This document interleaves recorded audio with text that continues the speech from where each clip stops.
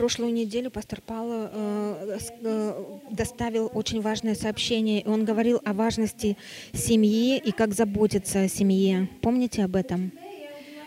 А сегодня я бы хотела поговорить о другом аспекте семейной жизни. Я бы хотела поговорить о важности стола. И я буду говорить о важности стола, и вы увидите, о чем я говорю. Но сначала я бы хотела поделиться тем, что общего между столом и Библией.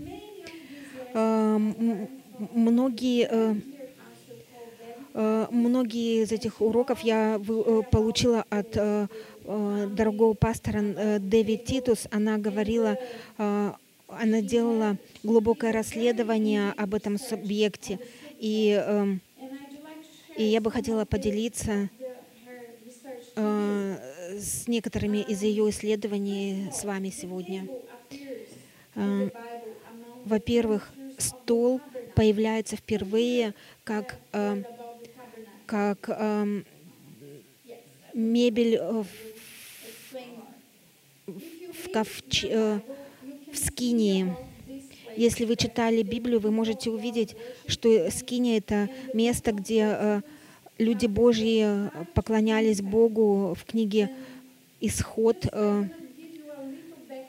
глава 25, 27. И до этого у Бога не было места на земле, где Он мог встретить людей до этого момента. Но после того, как Бог вывел людей Израилевых из Египта, Он повел их в пустыню, и в пустыне Он заключил с ними завет, с людьми израильскими. И он решил, как Он хочет явить себя в этой палатке, которая и Он явил себя так мощно в этой палатке, что это было названо Его местом проживания. Давайте прочитаем вместе. Исход 25, 8, 9. «Все, как я показываю, и устроят они мне святилища, и буду обитать посреди них. Все, как я показываю тебе, и образец скинии, и образец всех судов ее, так и сделайте». И Бог показал Моисею, как нужно построить это место.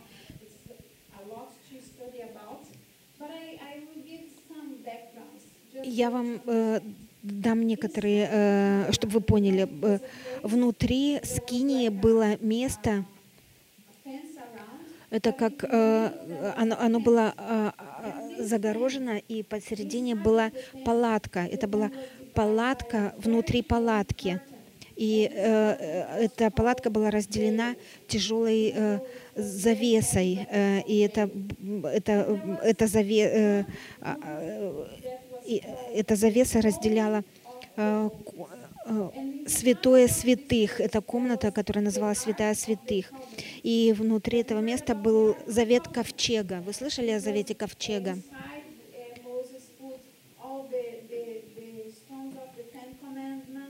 И это там, где были 10 заповедей, и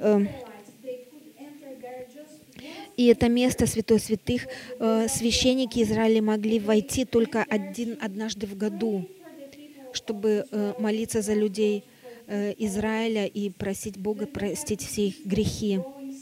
И это был ритуал такой, что один раз в год входить в Святое Святых и просить прощения.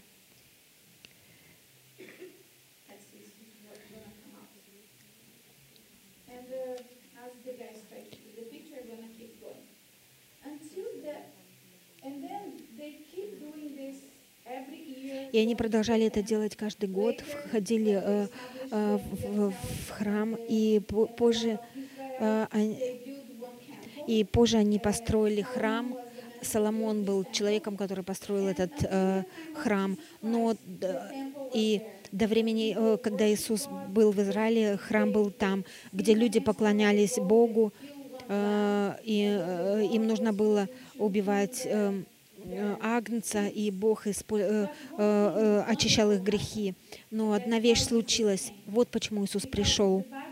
Потому что Библия говорит, что Иисус наш агнец, и Он пришел, чтобы взять наши грехи. И до дня распятия Иисуса это место было запретным местом. Только священник мог войти в святое святых.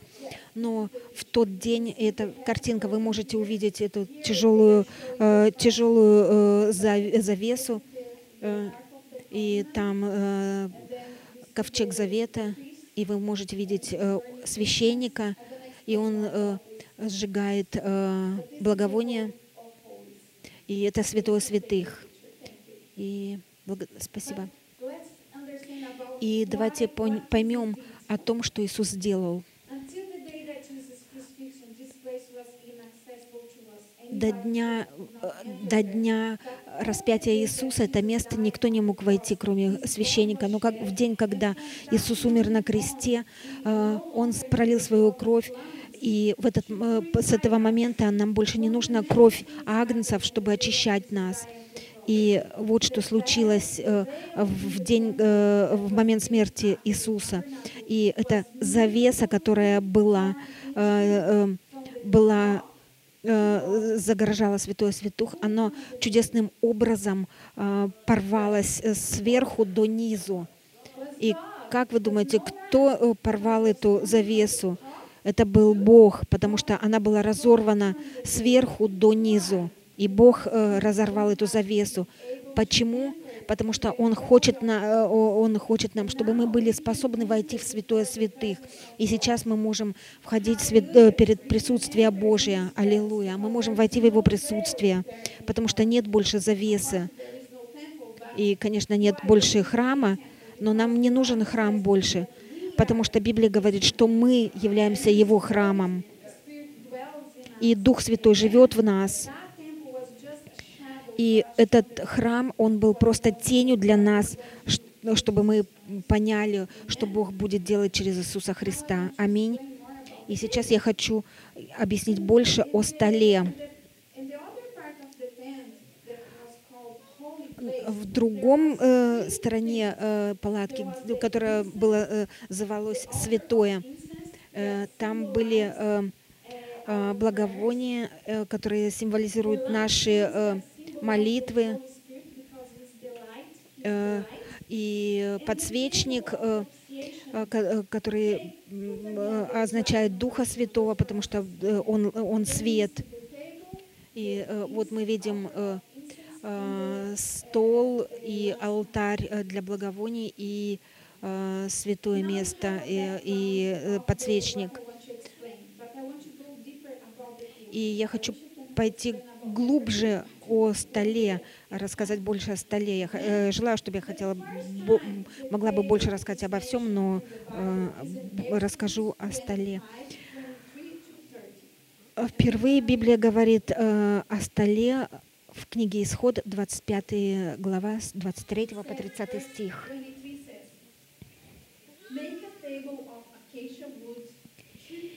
«И сделай стол из дерева ситим длиною в 2 локтя, шириною в локоть, а вышиною в 1,5 локтя. И обложи его золотом чистым, и сделай вокруг его золотой венец. И сделай вокруг его стенки в ладонь, и у стенок его сделай золотой венец вокруг. И сделай для него 4 кольца золотых, и утверди кольца на 4 углах у 4 ножек его. При стенках должны быть кольца, чтобы влагать шесты для ношения на них стола.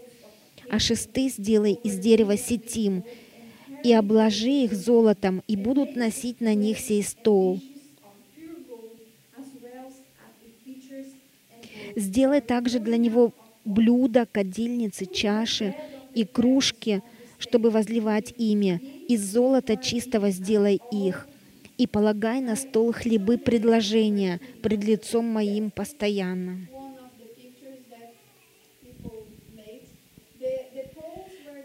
Это одна из картинок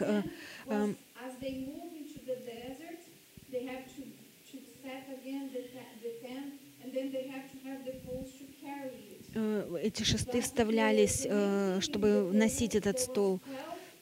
И самая главная вещь, что были 12 хлебов на этом столе. И это только высшие священники могли есть этот хлеб.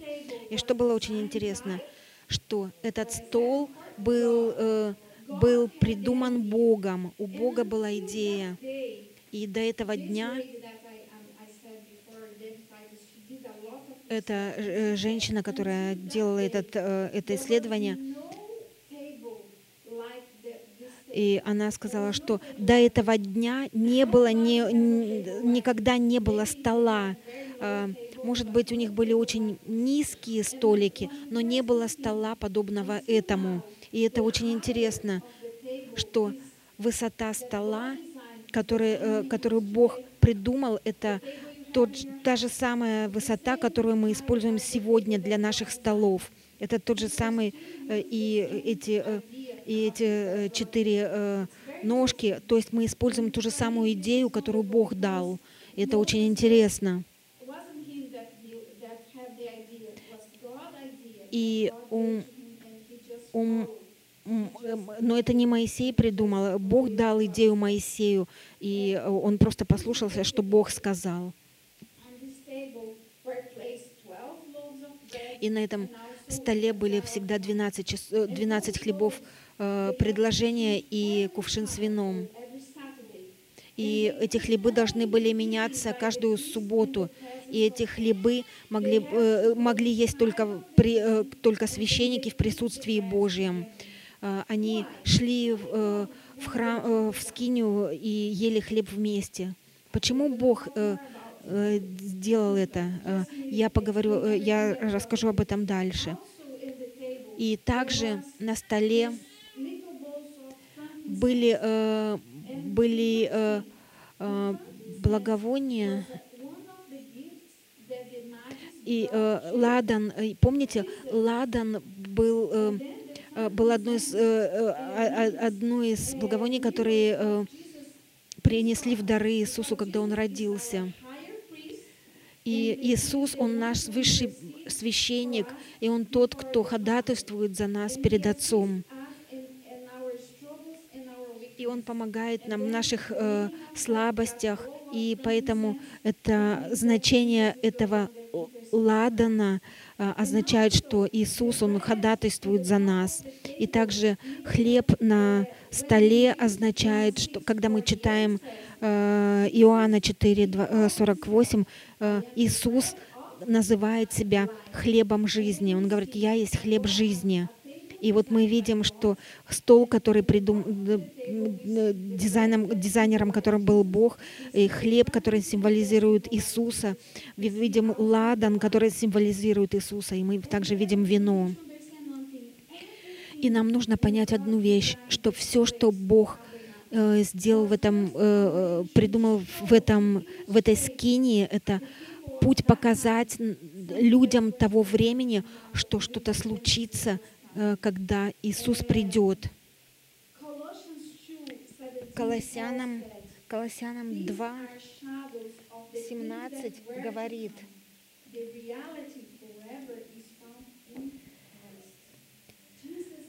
что это есть тень будущего, а тело во Христе. И все это указывает на Иисуса Христа. И когда мы видим эти вещи, и мы верим, мы получаем спасение. И чтобы объяснить некоторые пункты, которые мы упомянули, что хлебы, предложения на столе могли есть только священники и могли есть только в святом месте, потому что это было свято.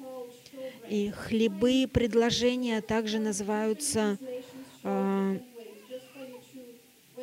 хлебопредложения, потому что эти хлебы должны быть в Божьем присутствии всегда. И стол и хлеб — это картина, что Божье желание общаться с человеком.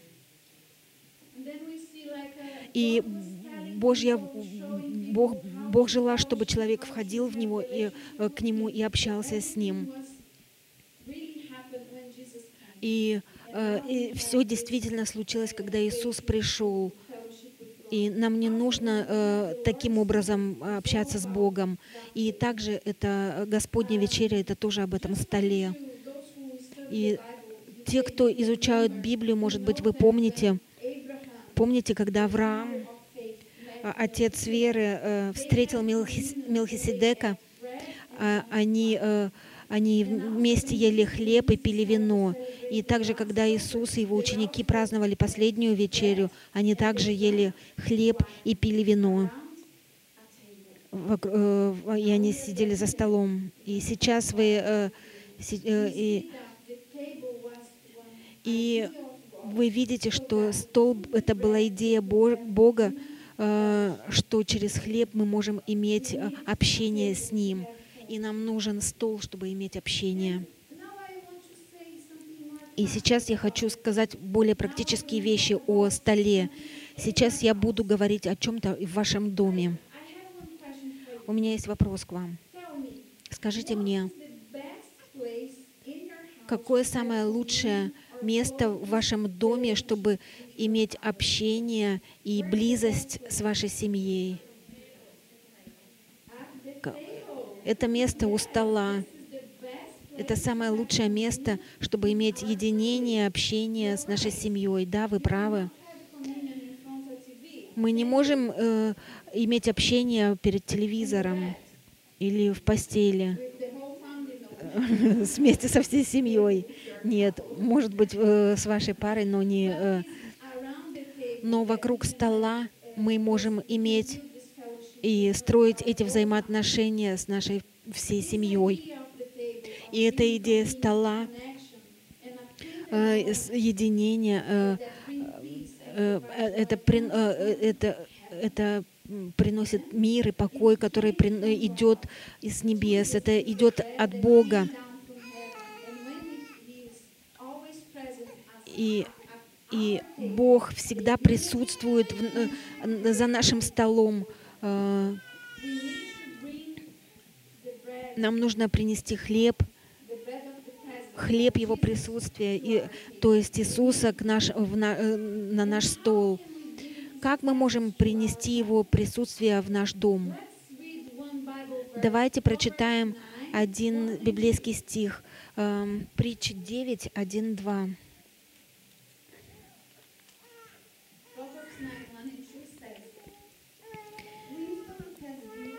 «Премудрость построила себе дом, вытесала 7 столбов его, заколола жертву, растворила вино свое и приготовила у себя трапезу».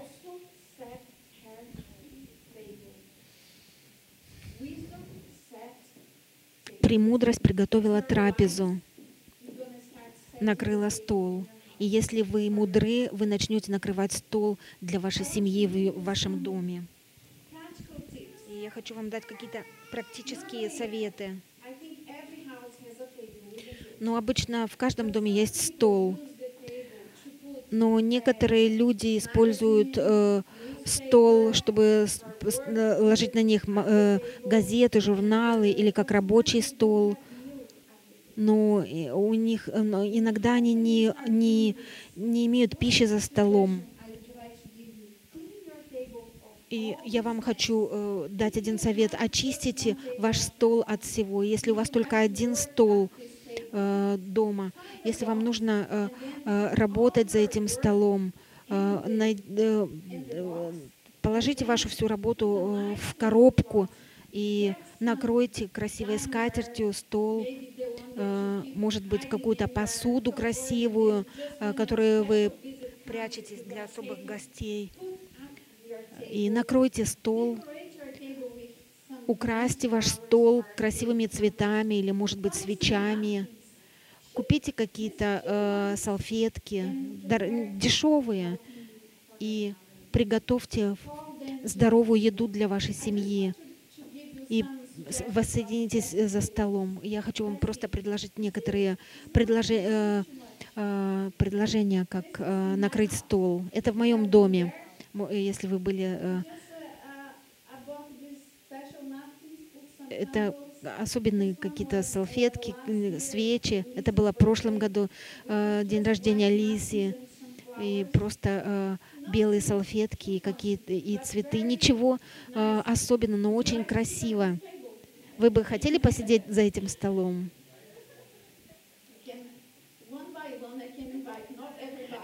По одному я могу пригласить. Конечно, всех сразу я не могу. Но мы любим встречать гостей в нашем доме. И я хотела бы снова вернуться к этому исследованию, которое эта женщина сделала. И одно из исследований — это то, что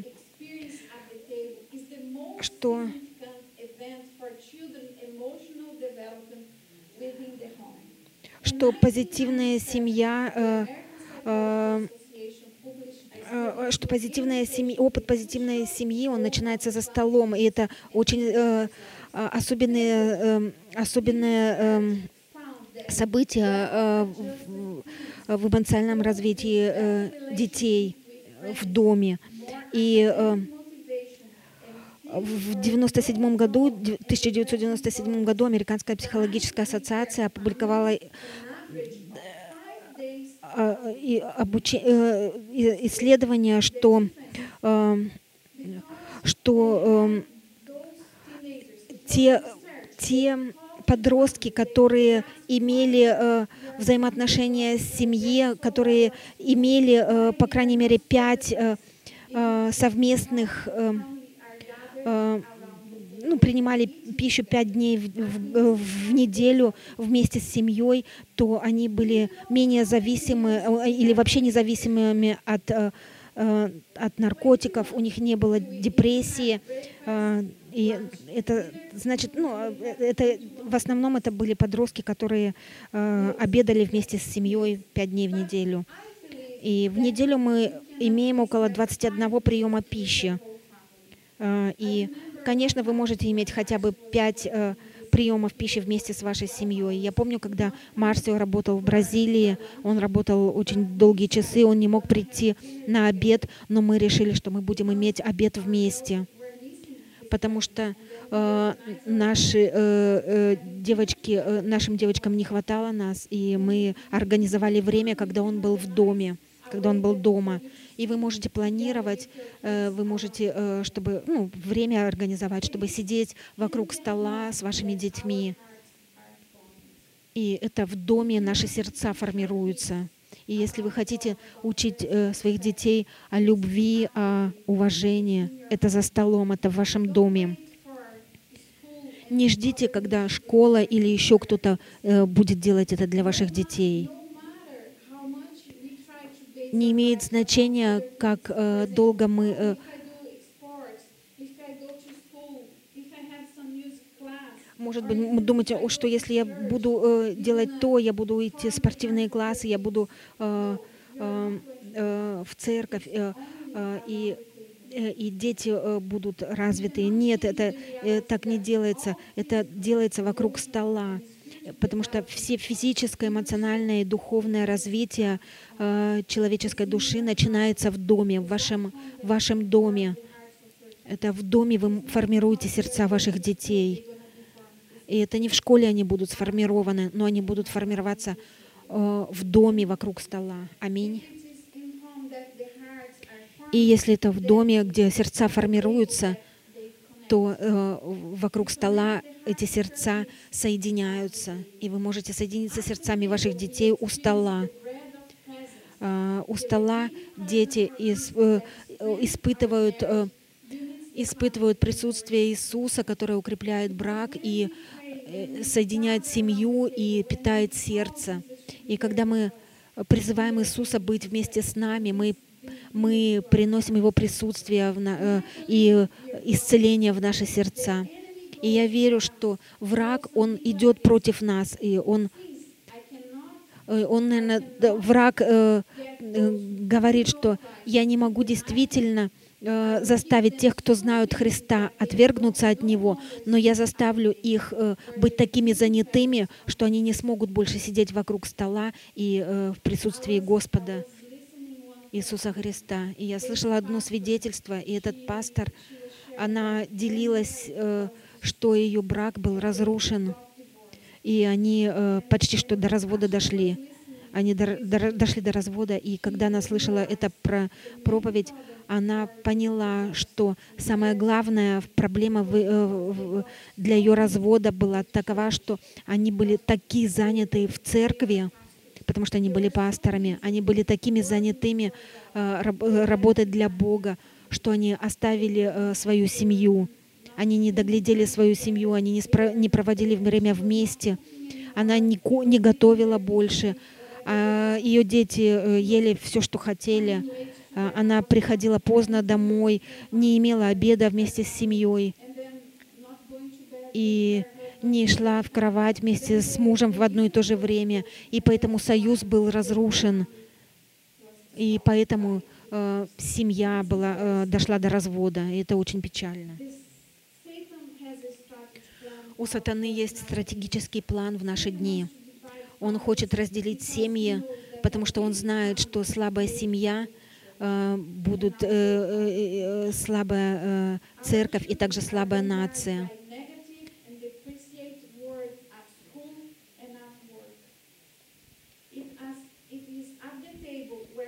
Это за столом мы создаем исцеляющую среду, где мы слышим,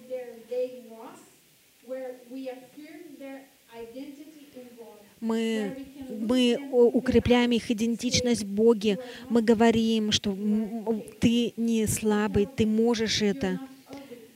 Мы говорим, что ты не ужасен, ты прекрасен, ты можешь сделать это, потому что мама и папа здесь с тобой.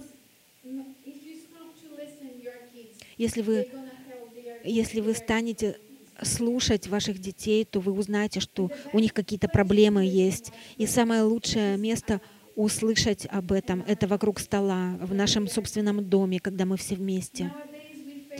В наши дни мы все в духовной борьбе, и нам нужно решить, в какой культуре мы будем жить, в мирской или в Царстве Божьем. Потому что мир говорит нам: не волнуйся, просто пошли своих детей в школу, и все будет в порядке. Не позволяйте образованию ваших детей и в руках учителей, даже в церкви.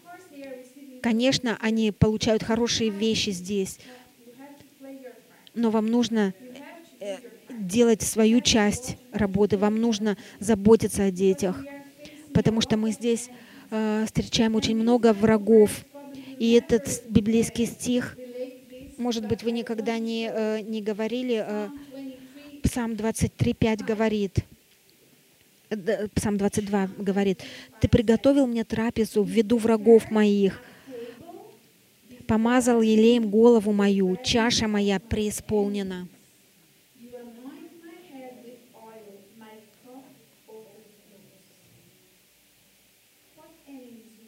Какого врага вы имеете? И это все проблемы, которые вы встречаете в семье. Вам нужно открыть лицо этого врага у стола и бороться с ним. И если ваши дети слабы, вы говорите это за столом, вы молитесь за них, вы говорите им правду и не позволяете им жить в лжи. Говорите к ним и исцелите их сердце. И пусть этот враг будет, вы встретите этого врага за вашим столом, и он будет побежден. Сегодня семьи, они не сидят за столом, они сидят за телевизором. И для меня это еще хуже, потому что это не телевизор больше, это маленький экран, и все смотрят то, что они хотят. Люди больше не разговаривают. Нам нужно разговаривать. Нам нужно выключить телевизор, нам нужно выключить мобильный телефон, и нам нужно наслаждаться вместе едой. И больше нет диалога, нет больше здоровой еды. Люди говорят, нет времени, они предпочитают идти в take-away или в ресторан, и каждый заказывает свою собственную еду. Я не говорю, что ресторан — это плохая вещь или take-away — плохая вещь. Я не говорю об этом, но проблема в том, что мы должны сделать приоритет для нашей семьи и для здоровья нашей семьи. Иногда это нормально, но будьте осторожны. И также, если вы если вы просто покупаете еду с ресторана, вы платите 3 или 4 раза дороже, когда вы можете пойти купить в Tesco продукты и приготовить еду, вкусную еду дома. А в ресторане вы можете купить чуть-чуть совсем. Может быть, в Макдональдсе очень маленький бургер.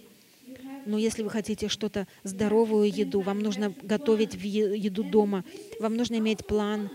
И это также развлечение, потому что если вы планируете заранее, вы можете наслаждаться, иметь хорошее время вместе с семьей. В нашем доме мы всегда ели за столом, и у нас были правила с нашими дочерьми, я поделюсь с ними. Мы говорили им, если ты говоришь, я не хочу какую-то еду за столом, например, брокколи, мы говорим, если они говорят, я не хочу, мне не нравится, мы говорили, ты получишь двойную порцию. Если они не хотят, они получат двойную порцию. Если они будут молчать, только одну порцию. Потому что детям не нравятся брокколи или какие-то овощи, и поэтому нужно научить их есть их. Нужно давать им хотя бы маленький кусочек этой еды. Но если они говорят, мне не нравится, тогда они получают 2 кусочка этой еды. Иногда, когда я готовлю французские... и что они мне говорят? О, мне не нравится французская жареная картошка. Потому что они хотят двойную порцию. И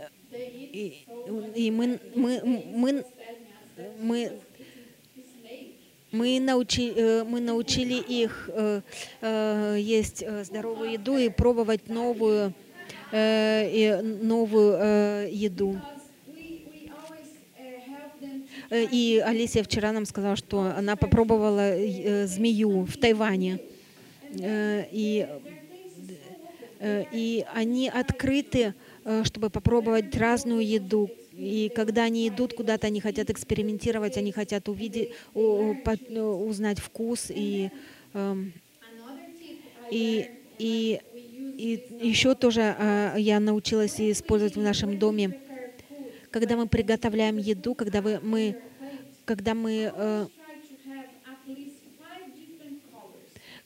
готовите еду, накладываете еду в свою тарелку, пытайтесь иметь хотя бы 5 цветов различных в ваших тарелке еды. И я покажу вам цвета. Может быть, вы спрашиваете, что вы означаешь, что ты имеешь в виду, разные цвета. Например, браун или коричневый или белый, это зерно, оно дает энергию. Зеленые, красные, желтые — это овощи, они улучшают зрение. Фиолетовые, желтые, зеленые, красные — это фрукты, они исцеляют раны, исцеляют порезы. Мясо, белое мясо или красное, они строят мускулатуру, укрепляют мускулатуру. И белая еда — это молочные продукты, они укрепляют кости и зубы.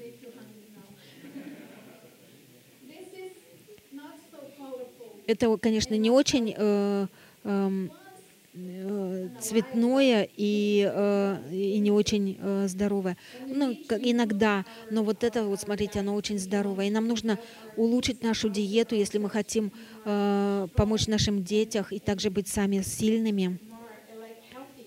и более здоровыми. Другой пункт, очень важный пункт.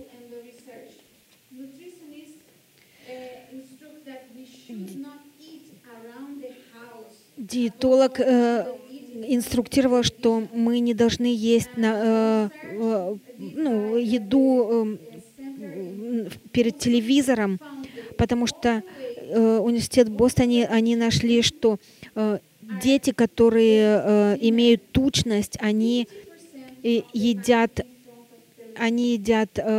обед 50% перед телевизором, когда другие дети, которые не имели тучности и лишнего веса, они тратили только 35% на еду. И то есть, чем больше ребенок смотрит телевизор, тем больше он ест. А чем меньше ребенок смотрит телевизор, тем меньше он ест. А знаете почему?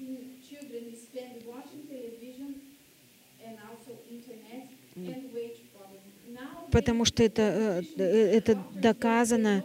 Доктора теперь знают, что это зависит от что люди, которые смотрят телевизор, они едят, и они не чувствуют голода, но они просто едят.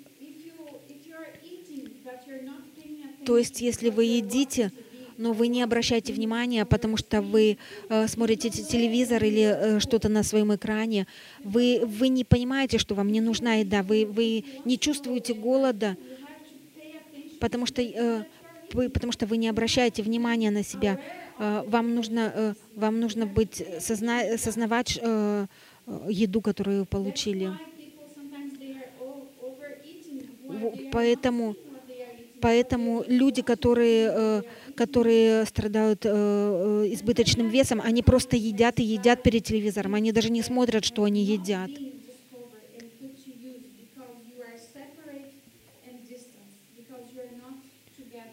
И вы находите себя занятым, что-то делаете, может быть, вы хорошие вещи делаете, может быть, помогаете или служите, но и приглашение Иисуса к нам — это Откровение 3:20. «Вот, се стою у двери и стучу. Если кто услышит мой голос и откроет дверь, войду к нему и будем вечерять с ним».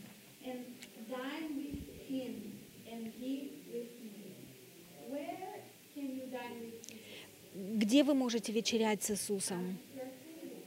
За вашим столом. У вас это не просто о еде. Я хочу вам сказать, что я здесь не для того, чтобы дать вам уроки о диетологии, но я хочу вам показать больше, что это значительно гораздо больше, когда вы сидите за вашим столом вместе с семьей. Бог учил своих людей делать это. Когда они оставили Египет, Бог сказал им, чтобы они вместе ели одного агнца, и им нужно было приготовить пасхальные ужины, им нужно было есть вокруг стола. И Бог сказал им есть этого агнца за столом, вокруг стола. И мы видим, что Иисус очень много раз учил своих учеников за столом. Помните эти места? Помните, когда перед Пасхой Иисус был за столом, последняя вечеря, она была за столом. И Он также ел с Его учениками после воскресения. И Он ждет нас на небесах для празднования пира. Вы думаете, мы будем иметь этот пир и ходить вокруг? Нет, мы будем сидеть за столом Господним. И мы видим, что от столов скинии до пира Агнца, свадебного пира Агнца, Бог хочет общаться с людьми, и Он И поэтому давайте подготовимся к сверхъестественной встрече с Богом и накроем наш стол. Как многие здесь собираются накрыть стол вместе с семьей и сделать Иисуса особенным гостем. И наша пища должна быть вместе, как семья. Говорите, как день прошел, слушайте друг друга. Это стол, за которым мы учимся, как слушать. Когда мы вокруг стола, один говорит, другой слушает. Мы не можем говорить все вместе в одно время. И это там вы учитесь есть разную еду, потому что вам нужно есть то, что приготовлено. Потому что я приготовлю одну еду, ты другую. Нет, мама готовит еду для всей семьи, и вам нужно есть то, что за столом, то, что на столе.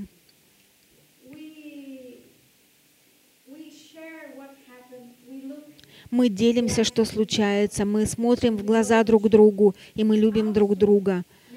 И также, может быть, вы думаете: ой, я одинокий, у меня нет семьи, я ем сам или сама. Я призываю вас, едите за столом, наслаждайтесь едой, молитесь перед едой и обедайте вместе с вашим царем, потому что Иисус придет за ваш стол. И наслаждайтесь беседой с вашим царем. И я слушала еще одно свидетельство. У этой женщины муж умер, и они кушали вместе за столом. Но после того, как он умер, она была так печальна, что она стала кушать перед телевизором, и она становилась более и более депрессивной. И кто-то сказал ей: почему ты не накроешь стол снова? Накрой стол и пригласи Иисуса, чтобы Он сидел вместе с тобой. И после этого она стала делать это и начала есть за своим столом, даже если хотя она была одна, и ее сердце было исцелено. И она вернулась к работе Божьей, которую она делала до этого. И Бог принес исцеление ей, когда она начала заботиться о себе, почитая то место, которое было дано ей, наслаждаясь местом, которым Бог дал ей. Не так, что в угле, в каком-то уголке. Нет, она дочь живого Бога. И когда она изменила это отношение, Бог исцелил ее. Пусть семья ваша почувствует себя любимыми. Вовлекайте детей в подготовление еды. И также после того, как еда закончится, чтобы убрали кухню вместе и помыли посуду. Это время, чтобы быть вместе, чтобы говорить от сердца к сердцу. Молитесь перед едой, поблагодарите и пригласите Иисуса за ваш стол. Это время, чтобы слушать друг друга. Планируйте здоровую еду. Они не дорогие, и они не занимают большого времени для приготовления. И нам нужно инвестировать свое время в семью и не позволять врагу выиграть. Я хочу поделиться одной картинкой своей семьи последнее время. Моя мама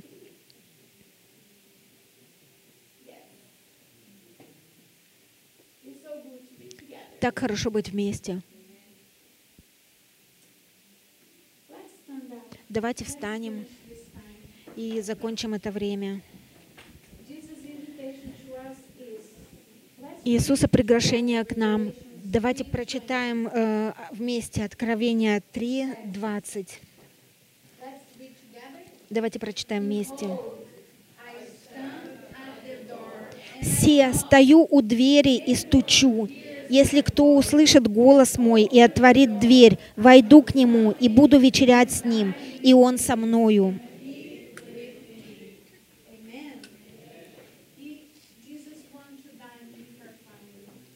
Иисус хочет обедать с вашей семьей. Он стучится в дверь. Вы пригласите его войти, вы позволите ему войти, вы будете проводить хорошее время за столом, без всяких сложностей, но принося мир в своей семье.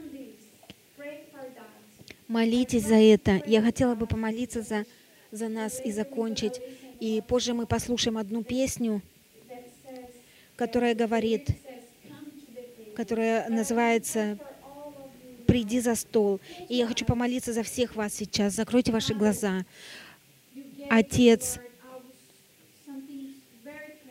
Ты дал нам что-то очень драгоценное. Ты дал нам наши семьи. И, Господи, и мы плачем за них. Мы плачем за их спасение.